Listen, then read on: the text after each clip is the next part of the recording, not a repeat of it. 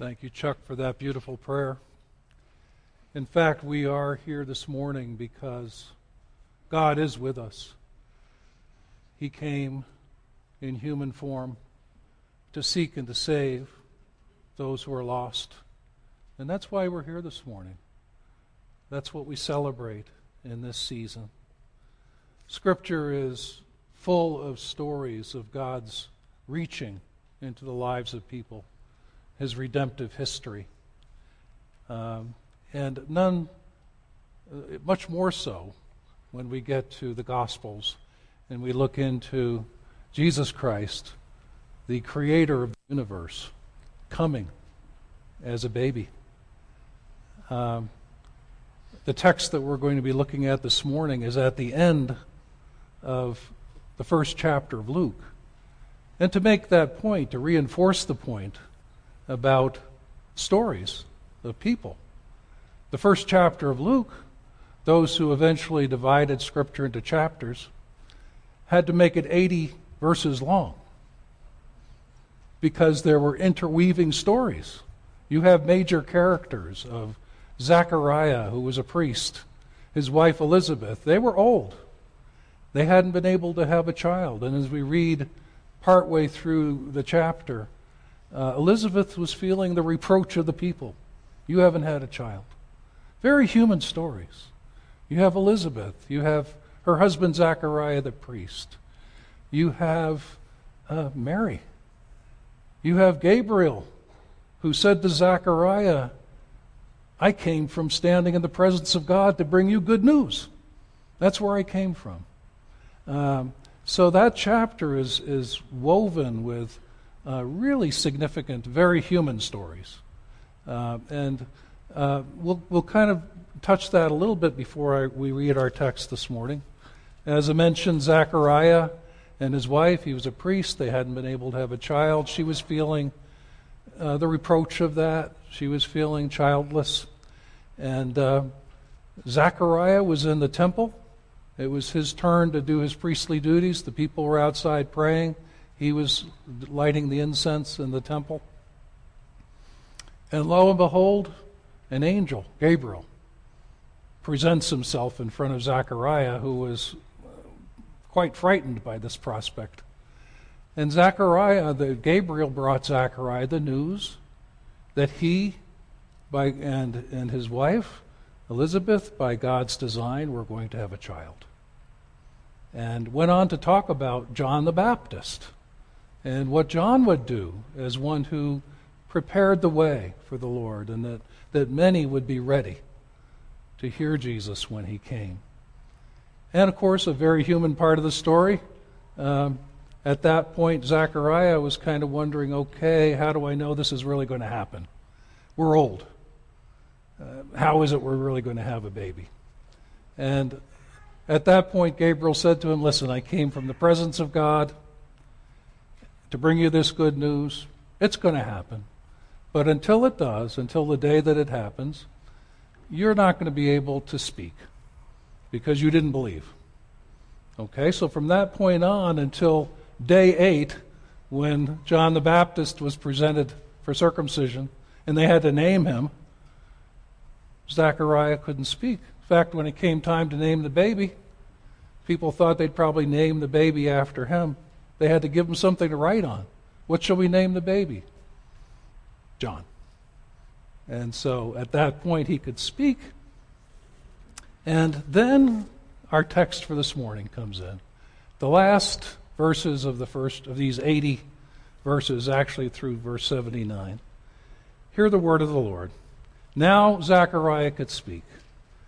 Zechariah was filled with the Holy Spirit and prophesied, saying, Blessed be the Lord God of Israel, for he has visited and redeemed his people, and has raised up a horn of salvation for us in the house of his servant David, as he spoke by the mouth of the prophets from of old, that we should be saved from our enemies and from the hand of all who hate us, to show the mercy promised to our fathers, and to remember his holy covenant, the oath that he swore to our father Abraham, to grant us that we, being delivered from the hand of our enemies, might serve him without fear, in holiness and righteousness before him all our days.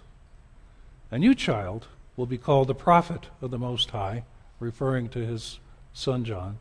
For you will go before the Lord to prepare his ways, to give knowledge of salvation to his people, and the forgiveness of our sins, because of the tender mercy of our God, whereby the sunrise or the dayspring shall visit us from on high, to give light to those who sit in darkness and in the shadow of death, to guide our feet into the path of peace. This is the word of the Lord.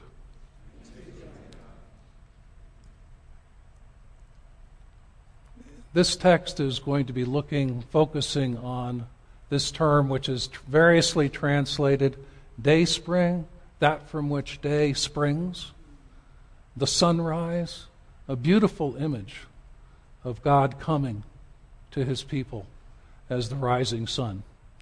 We're going to be looking at themes of light this morning, very much in the context of Pastor Chuck's prayer about God's love reaching into the lives of all of us in our darkness.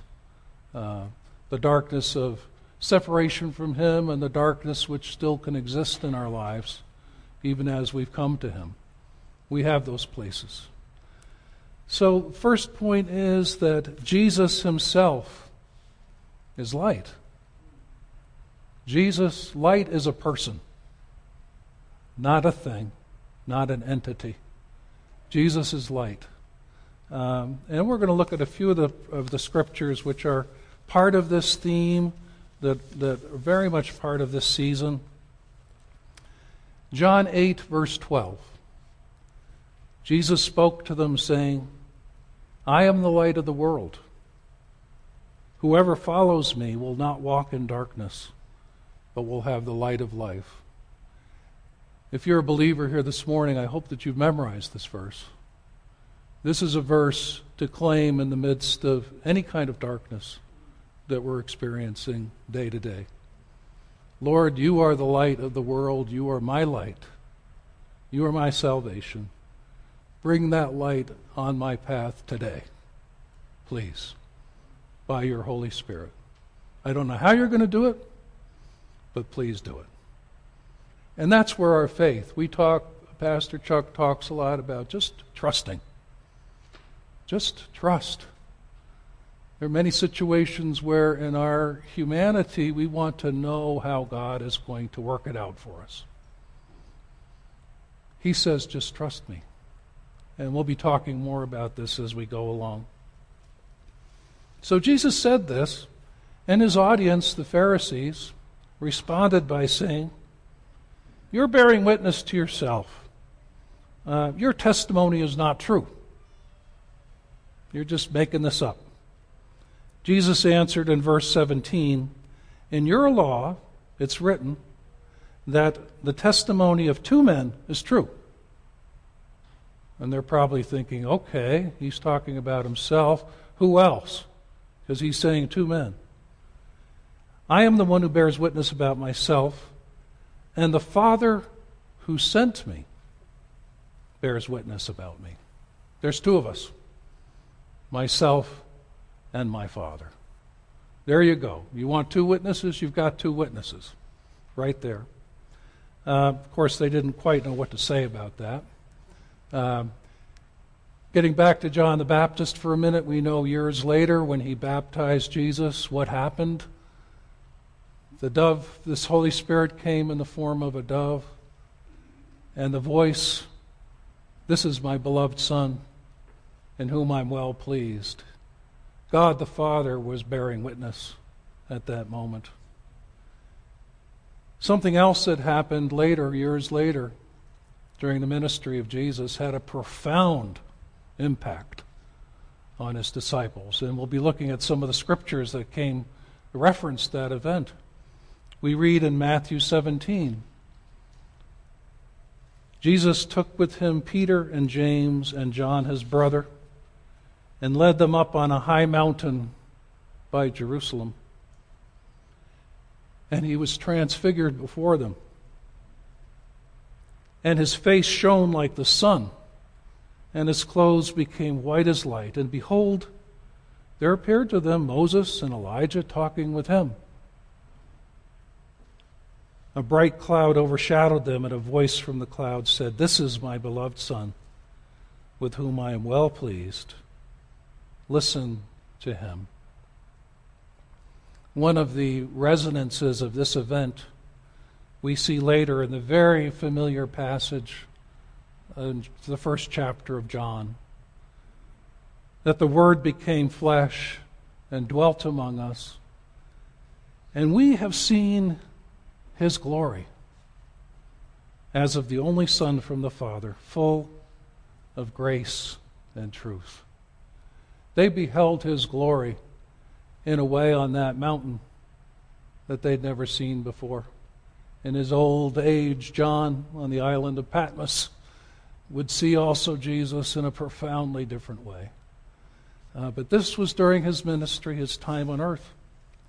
Peter, another one of the three who was there,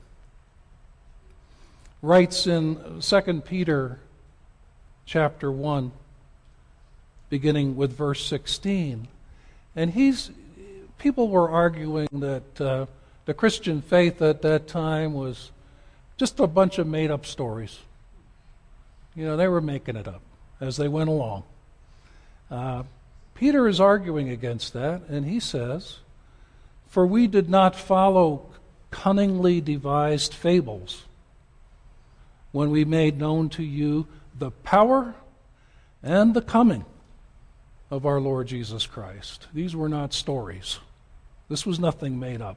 But we were eyewitnesses of his majesty. We saw it. We were on that mountain and saw it. I think if any of us had been privileged by God to be there that day, that'd be one of those things that you're never the same. You're never the same. And yet, God continues to appear to us in his glory in our own lives. And we need to be able to hold on to those things and say, yes, I've been an eyewitness of his working in my own life. For he received from God the Father honor and glory when such a voice came to him from the excellent glory, "This is my beloved Son, in whom I am well pleased." And we heard this voice which came from heaven when we were with him on the holy mountain. So to see the glory and the splendor of God. We'll come back to this passage again in a little while because there's another part of it that will fit into our application.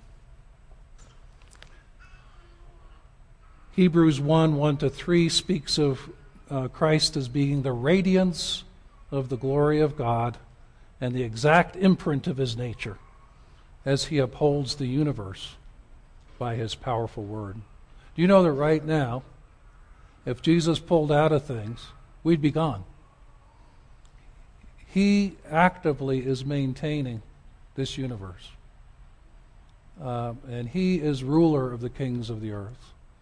So that's something we need to remember when the events that bombard us every day in the news affect us. Jesus really is in charge. And all we can do in the midst of our agony and perplexity about things that are happening is continue to turn to him and just saying, Lord, you be God, you be sovereign, you do what you're intending to do. You bring history to the next phase when it's your time. So Jesus is the light, he's the glory. He brings, point 2 is Jesus brings light into our own darkness. He brings light into our own darkness. It's that same creative power by which Jesus, we read in John 1, everything that was made by him. Nothing that exists, there's nothing that exists which was not made by him. So his creative power is that same power which comes into our life. Here's a verse for you, 2 Corinthians 4:6. For God who said, "Let light shine out of darkness," the original creation, has shone in our hearts to give the light of the knowledge of the glory of God in the face of Christ. As we read in Zechariah's prophetic prayer, it's by God's tender mercy that the dayspring from on high comes to visit us in our own darkness. His light is transformative. Point 3, his light is transformative. When his light shines in our life, it changes everything. We're never the same.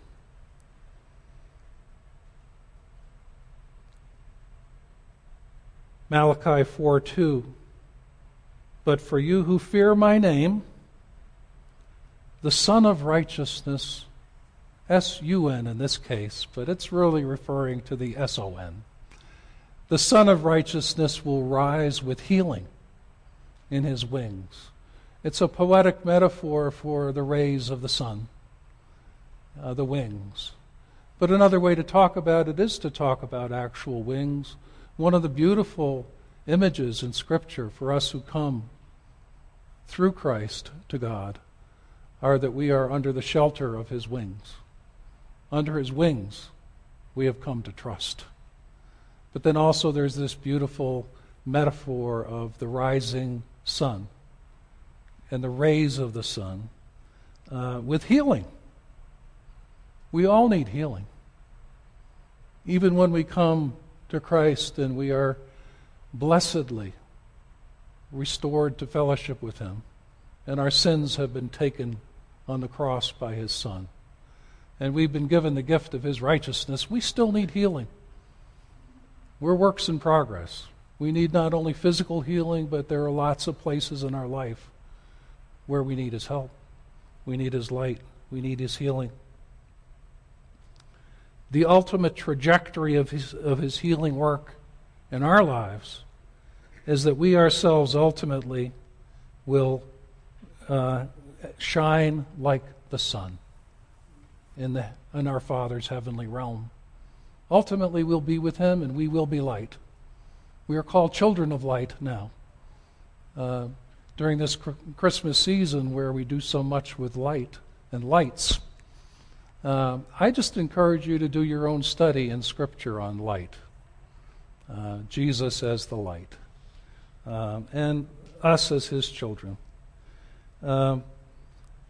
The verse that I just mentioned, Matthew 13:43, is the statement of Jesus himself. And it's actually in the context of him explaining the parable of the weeds and judgment. But he says then, and this highlights for us, that the fact that a very safe place for us, but the only safe place that exists, is in Christ himself. However things wrap up finally, it's those who are in him who will shine like the sun in their heavenly Father's realm. That's just one of those things that's a mystery to us. And it's the kind of thing that I think we just need to ask the Holy Spirit sometimes to say, Lord, help me. Help move some of the stuff that I'm reading from my head to my heart. That this is my identity. That this is where I'm heading. That this is what's going on. When we have received Jesus Christ as our Lord and Savior, the one who died in our place, who took up his sin, our sin upon himself, and clothed us with his righteousness, he himself has become our light and our power. He's become our light and our power. We notice at this time of year, sometimes we ride around and look at the lights in the neighborhoods, and I think most of us have commented sometimes at the displays that are a little more extreme, the full lawn, the roof. You look inside, you can see them through the windows, probably lights all over the place. And, I've wondered a couple times about the electric bill that comes in January or February. What kind of thing people are paying. We have to understand when God comes into our life to renovate. He comes into the life, our house, the rooms of our life, to renovate, to bring His light, to bring His beauty.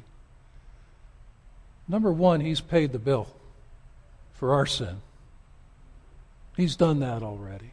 Number two, He's got the master plan. He's got the beauty.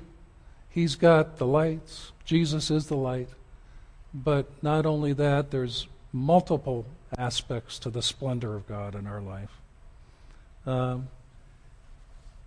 And the idea here is that the light, His light, in us grows stronger and stronger. So I want to get back now to that reference in Peter, where we already talked about the fact that he said, we didn't make this stuff up. We saw Jesus. And then he went on to say in verse 19 that in Jesus we have the Old Testament. We have the prophetic word confirmed. It's made more sure. And now he's talking about Scripture. And he says, you do well to pay attention to it. You do well to heed it. We won't take time this morning to look into this, but in the New Testament, in several places, there are passages and verses that talk about the pattern of teaching, the pattern of sound truth, of gospel, that we need to become more and more acquainted with that, settled in it, pay attention to it. And then he goes on to say, as to a light that shines in a dark place. The Scripture continues, God uses Scripture to continue to shed light within us. If we get back, let me just finish this. There's a light that shines in a dark place until the day dawns and the morning star rises in our hearts by faith. So now we have this image of light that goes from Jesus Christ as the rising sun. We have Him, the light of the knowledge of Christ, by the Holy Spirit coming into our life and awakening us and bringing us to life. And then we have Him using His Word to shed more light within us, so that ultimately we too, as children of light, will shine like the sun in the Heavenly Father's realm. And this happens in very practical, very nuts and bolts ways. In working with people, and I know this has been true with Pastor Chuck, as human beings, again, if we use the metaphor of a house, our life as a house that has many rooms, we've turned that house over to the Lord. In fact, He's taken us back to His. He's adopted us ultimately. But in the meantime, there may be rooms within us of pain, of hurt, of abuse, of sin that won't let go, that we've just kind of come to a point of despair. In fact, maybe we've just kind of kept, in the case of bitterness, whatever, we've just said, God, this is part I want you to stay out of. I want each one of us to think at this season of light coming into our life, of God continuing to use Scripture to bring us into fellowship with Him, to just trust, to say, Lord, this part of my life I don't know what to do with. I have no idea. I have no idea how you're going to enter that space in me and bring your light. But I want it, I need it, and you've promised it to me. And that's what I look for in this season. There may be, with some of us sitting here, there may be family members from whom we've been estranged for years. And there's a bitterness, and there are reasons for it. And it's complicated, and it's messy. Well, Jesus came into a complicated, messy world to bring His own kind of order. And the Holy Spirit is the new law in town. He can take the Word of God into our lives and give us God can raise up people that can come alongside of us. He can bring a scripture to mind. Whatever, there is healing in his wings. And this is a season for us to see the splendor and the glory of God in our own lives. I think for some of us, those places in our life, there may be a sense of despair about it. There may be a sense that I'm not even of shame. Hey, I'm a Christian. I shouldn't have that problem. Well, believe me, there are lots of the rest of us in this room who are believers for a long time. And we've got those areas in our life. So let's get over that part of it. And let's just say, it's about not us. It's about that whole house.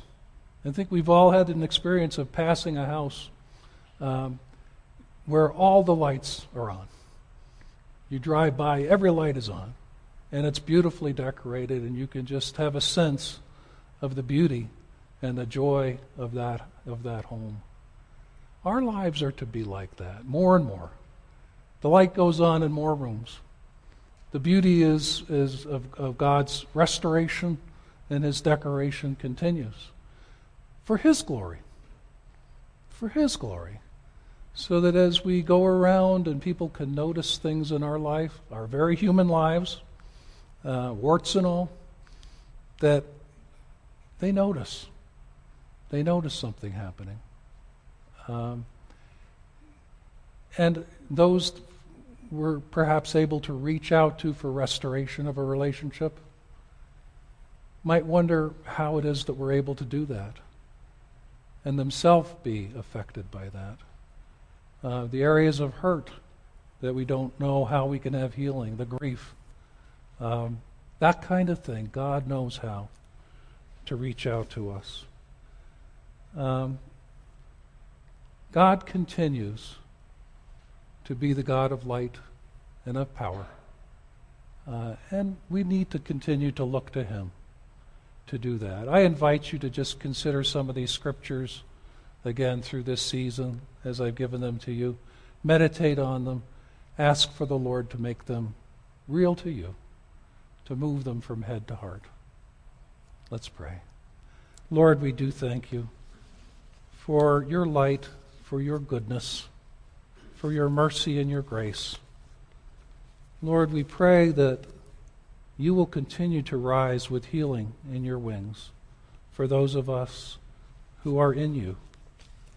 Lord, may the splendor that you continue to produce in our very real human lives be something that draws others toward you and toward that eternal life which is found only in you. We pray this in Jesus' name. Amen.